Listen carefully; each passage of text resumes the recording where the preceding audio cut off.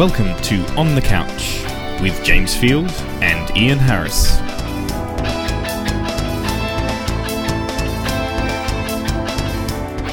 It's episode 55 for the 31st of August 2007.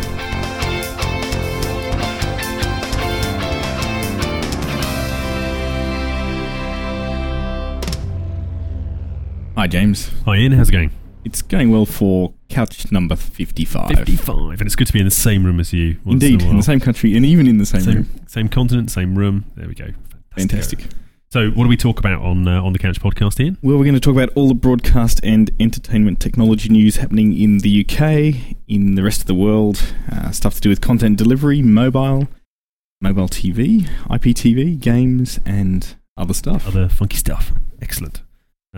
It's been quite a busy kind of week, actually, I suppose. Lots of news, especially in the content world, I think, generally. Yes. Which is quite interesting. I don't know quite why that is.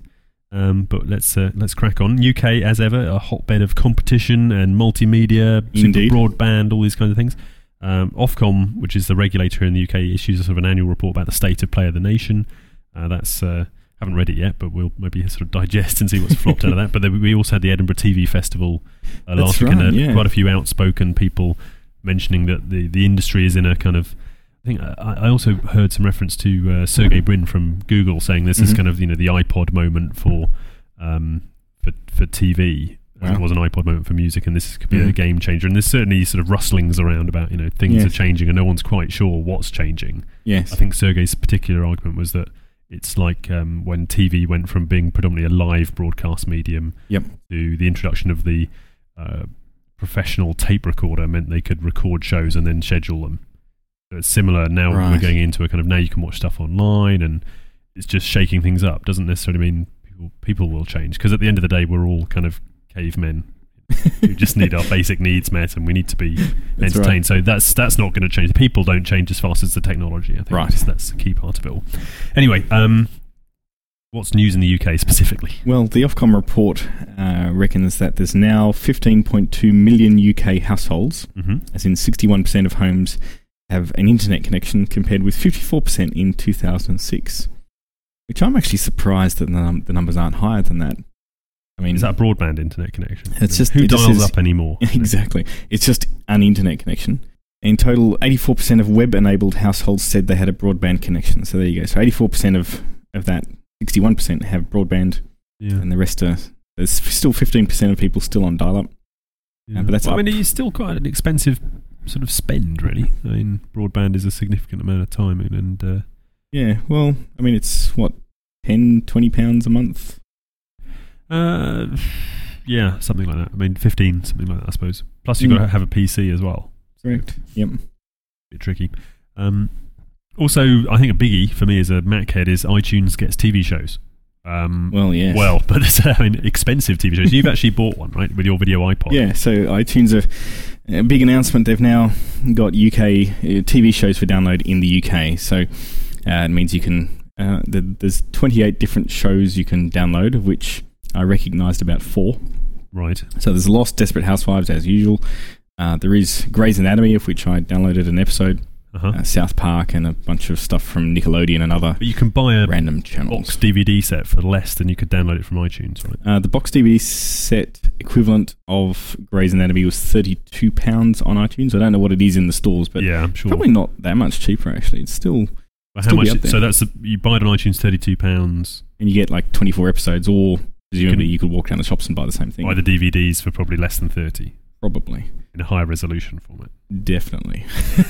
So it's a bit... I downloaded an episode just to see what it would be like. And, the quality is great, as you expect. And the Did you watch it on TV? Did you hook up your video iPod? I actually watched it on my iPod as I was running in the gym. Oh, right. Okay. Which was a good way of keeping entertained. And, it's perfectly fine. But, for £1.98, that's an expensive spend for one episode. It certainly is. Other stuff that's going on in the UK, and I guess we'll talk more about iTunes and content a bit later on, but Tesco, which is like the Walmart equivalent of those US listeners in the UK, but apparently I think Walmart is something like 9% of US retail spend, whereas in Tesco's is 30 plus. So that's Walmart aspires to be the dominant position that Tesco is. But they started or offered very briefly a free-to-air digital terrestrial box for £10, which is roughly about $20. Clearly a lost leader. I think prior to this sort of fire sale, it was £30. Right. So, you know, a 8-day EPG regular terrestrial box. So that was a bit of maybe a game changer, probably just to get a bit of a headline and get people into the store to spend lots of extra money. Still, it's quite amazing to be able to do that for. I mean, that's a rounding error, really. Well, I mean, shopping and I'll just pick up that's got to be below cost. Receiver. It has to be below cost. So there we go. That's just kind of an interesting note as we move towards switch off.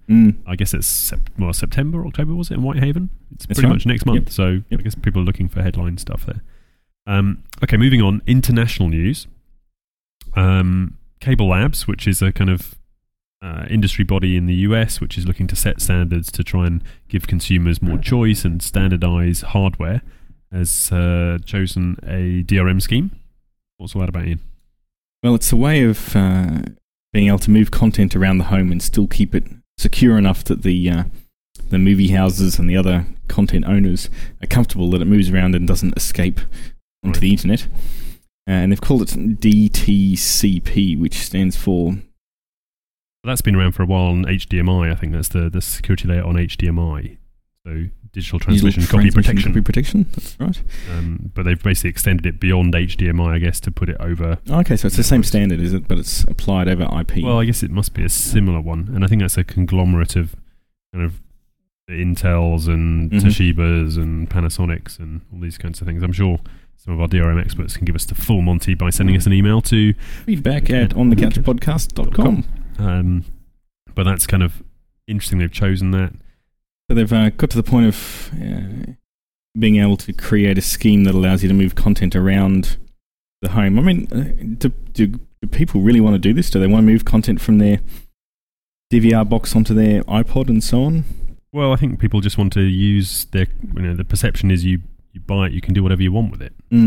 I guess the reality is somewhat different, and I think that's the usability is when you hit the bit where you suddenly want to do something and your TV says no.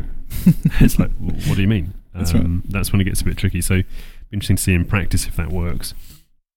Other news is DirecTV, the largest satellite broadcaster in the world, I suppose. They've done a simulcast of the NFL. I think if you subscribe to I think they've got a package called the Sunday Ticket, is it? Which gets you all of the NFL games. You can also watch it on your Windows PC, I guess, again, most likely using Windows Media Player. Yep. A simulcast via the internet. But you've got to have, I think, the full Monty package to do that. Yeah, you've got to be paying a stack of cash to get that. But still, it does allow you to view the games anywhere you are based on being connected to the internet, and as long as you have a Windows PC, so... I guess it's another value-add package for them. It's like get a bit more by being a subscriber. Exactly. So. But interesting to see that they're actually doing streaming over the internet. Yeah. I guess Sky in the UK is doing that as well with Sky Anytime. Anytime, what's it called? Sky? Sky by Broadband. Sky by Broadband. It's Anytime by Broadband or something. They're trying to get that kind of Anytime banner over all these things. So actually, in the UK, they launched a thing called Picnic, I heard. Picnic? Which is, I guess, for people in rural areas like Country Bumpkin me who can't get the TV service, or can get the TV but not the broadband. They're looking to launch some kind of package there, I guess through unbundlers going through. But too much UK news already. So content delivery, I mentioned earlier on, there's quite a lot of news in content delivery. We have talked a little bit about Silverlight. That's Microsoft's answer to Flash, really, in terms of being able to deliver video content on the web. Well, it's multi-device. I mean, version 1 is JavaScript only support. Version 1.1 is coming along, which will allegedly support C# and Ruby and all the other kind of Microsoft friendly languages. But the idea being that you can then write applications and principally user interfaces which can then run on any device. Right. Although they're not really supporting Linux. But the Linux community is sort of rising to the challenge. So they've got something called Moonlight, which is the one that runs on Linux. And I've seen some demos of this recently, and I think it's very much coming from the coding angle. If you're a developer and you want to make good user interfaces that run cross-platform, up to now, I mean, you've had the kind of, I guess, the Java promise. Yes. But obviously, Microsoft isn't in that. That's a Sun thing. Mm-hmm. So they're trying to get developers to say, you can make interfaces which are really cool and run on all devices. The other side of this is Adobe Air, which is coming from the Adobe camp previously we talked about before, called Apollo, which is, in my mind, is coming from not the guys who write the code, but the guys who design. Ah, right. So from the kind of graphics and interaction they're coming side. from the graphics, but right. You can, through their workflow of Creative Studio, you can create stuff which will run on any device. Right. But that's kind of, you don't write code, the tools do the code for you. Right, I see. So you see what I mean? It's kind of different ends of the scale, but in my mind, the creative guys are going to win. Because, I mean, maybe are there more developers than creatives? Probably, I would guess. Yeah, definitely. But are there lots of creative developers from a graphical design standpoint? In my mind, this is a bit like the kind of, if you're on a firing range and you just shoot randomly down the range, some will hit the target. So maybe it's Microsoft trying to appeal to that. And I'm sure every developer thinks that they can create amazingly good user interfaces, but actually they can't. Well, I'm not saying that. I'm saying that, but typically they're given like, this is the spec, here's the stuff, here's the graphics, this is what you need to do. I think this is very similar to the whole. I mean, Java promised, write once, run anywhere, and let's face it, it hasn't worked out that way. Well, I didn't have performance guidelines on it, I suppose. That's right. But whereas Flash is everywhere. Yeah. It's on phones, it's on every desktop in the world. It's it's so. And then again, you're right. That comes from the design side as opposed to Java, which definitely comes from the programming side. Yes, So I would agree with you. In the end, the creatives win. Yeah, I mean, but equally, maybe there'll be a few. I mean, it doesn't take a lot to start a sort of revolution. Maybe Silverlight will work, but I think that's going to rely on a lot of sort of multi-talented developers who are also graphics designers, effectively, and can push that through. Yep. And I guess graphic designers are getting more tech savvy. And the other interesting thing about Silverlight we were actually specifically going to talk about here is Tafiti, right? That's right. So Tafiti, which means to do research in Swahili. It seems to be the day of strange names, doesn't it? Is an experimental front end to Microsoft's live search engine. So it's really it's trying to prove that Silverlight can interact in a multimedia way. Do Flash-like type things. Yeah. Essentially, it's a nice graphical interface to be able to see search results. You can see them in a tree form. You can basically it's a different view on Microsoft Live. Correct. Which I've never used, I guess, but I mean, I'm sure it's very good. No, and the results of the search engine aren't particularly exciting, but the actual kind of graphic view of it all is quite and there's nice. Others. I mean, Fox have got a kind of watch movie previews and stuff. They've done so there's a number of different apps which are using Silverlight there. I always wonder, how do people come up with these names? I mean, Tafiti, is it, what's the criteria? Is it a funky name, or is it that it means something in another language, or is it just the domain's available? I think it's probably the domain's available. Or is it all three? This is a bizarre thing. And I guess an interesting link here to the next story, which is about Hulu, which was the name for, was it News Site or something that NBC and News Corp were putting together, announced it a while back. They've come up with the name Hulu, which is also means apparently cease and desist in Swahili, as opposed to Tafiti, which, as you said, means do research. So, but again, I guess Hulu was available. Absolutely, but it means Hulu is Hawaiian for feather or plumage. And plumage, not plumage. Plumage is a fruit. Is it? There you go. Plumage. It also means choice and precious. Well, I think cease and desist sounds better. I think cease and desist is the one. Brilliant. So Hulu, there's not much there at the moment. The CEO has just put up a kind of placeholder, and there's a picture on the front page saying all this amazing stuff is coming to you soon, including like Simpsons, My Name is Earl, The Office, all sorts of stuff. So I've signed up for the beta, so as soon as they let us me too. beta up, I'm on the list. Do a review of Hulu. I did try and skim through the terms and conditions, and it didn't say anywhere that it's only for people in the US, but I would imagine that's what it's going to say. Likely, yes. It'll be geo-IP'd before you can say... that's News Corp and NBC. Yep.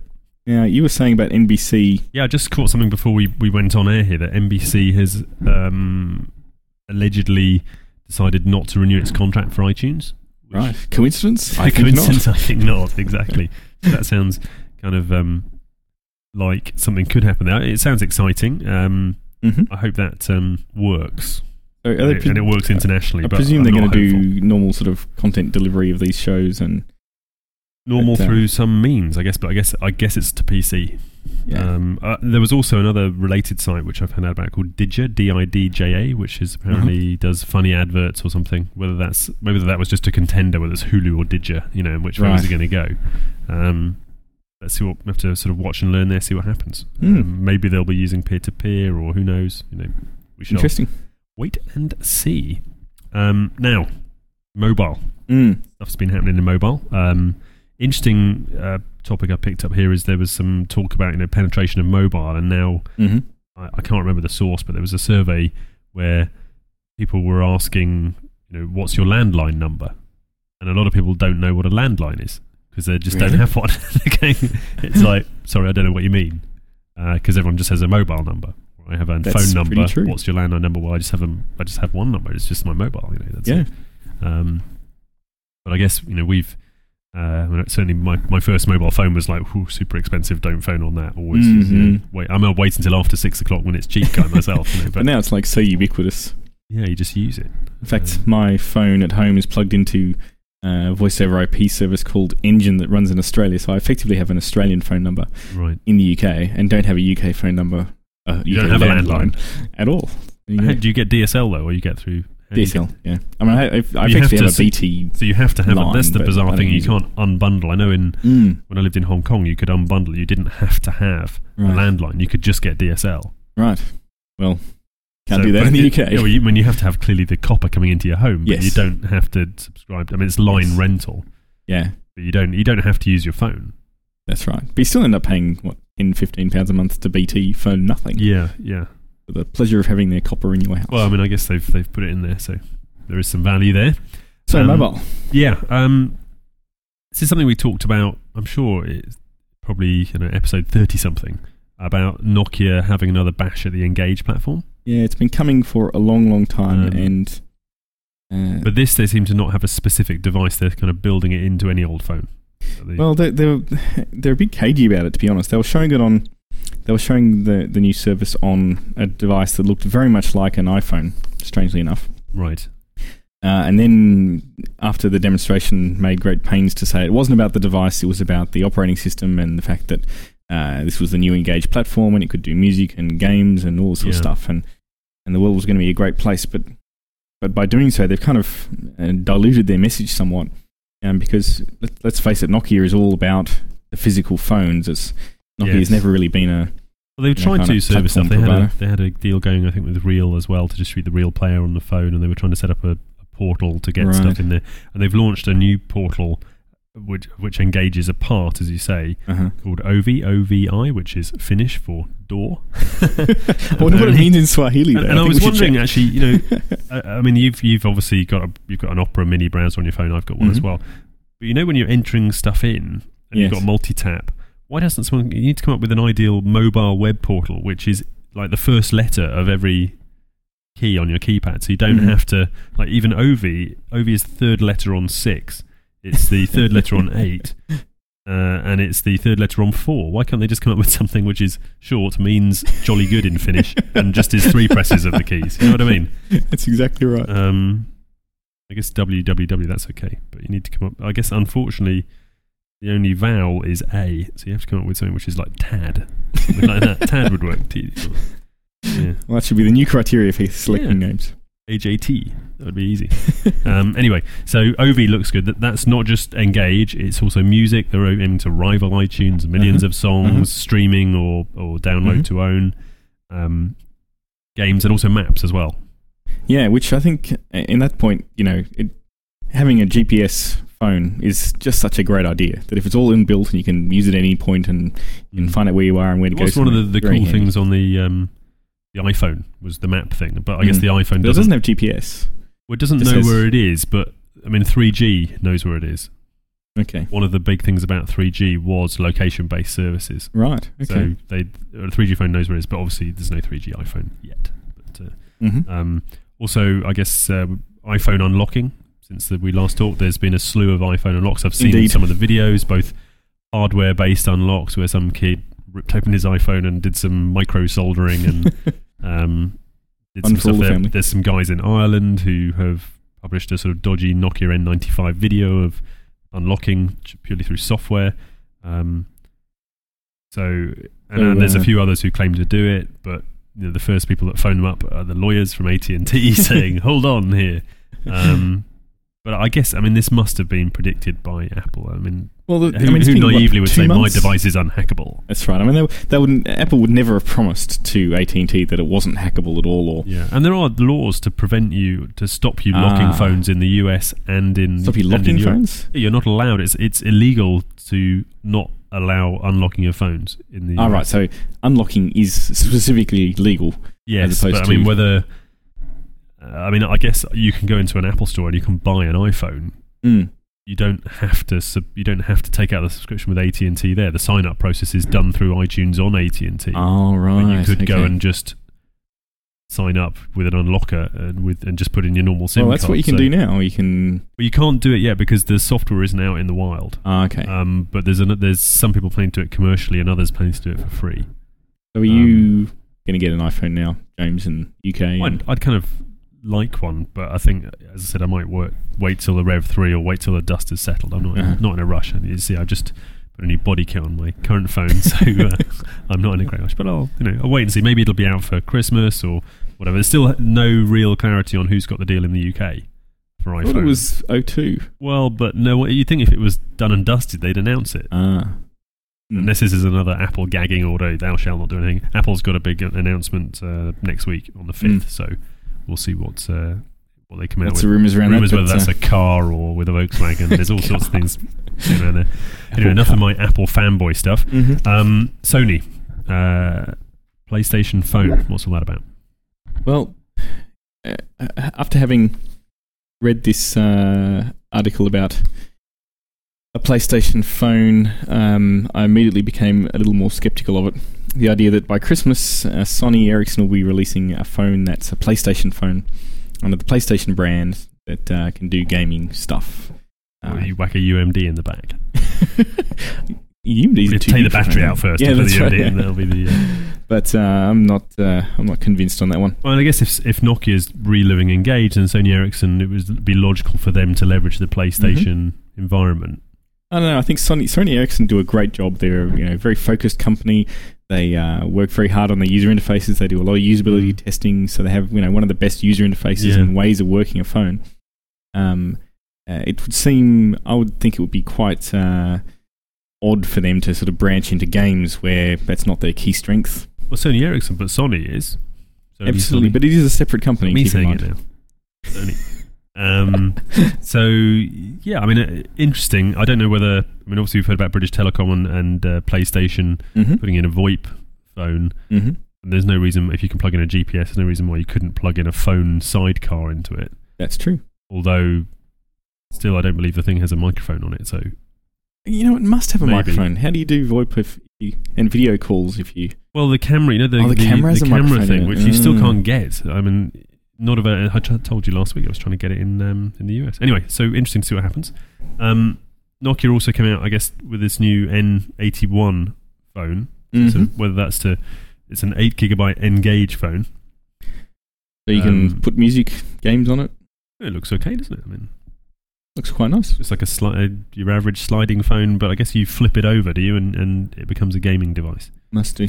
I've seen some quite interesting iPhone stuff where people have run NES emulators, Nintendo emulators on the iPhone. Yeah, so you actually run Nintendo games. But they've put, because there's no tactile feedback for the buttons, they've just sort of stuck a bit of sticky vinyl over the top.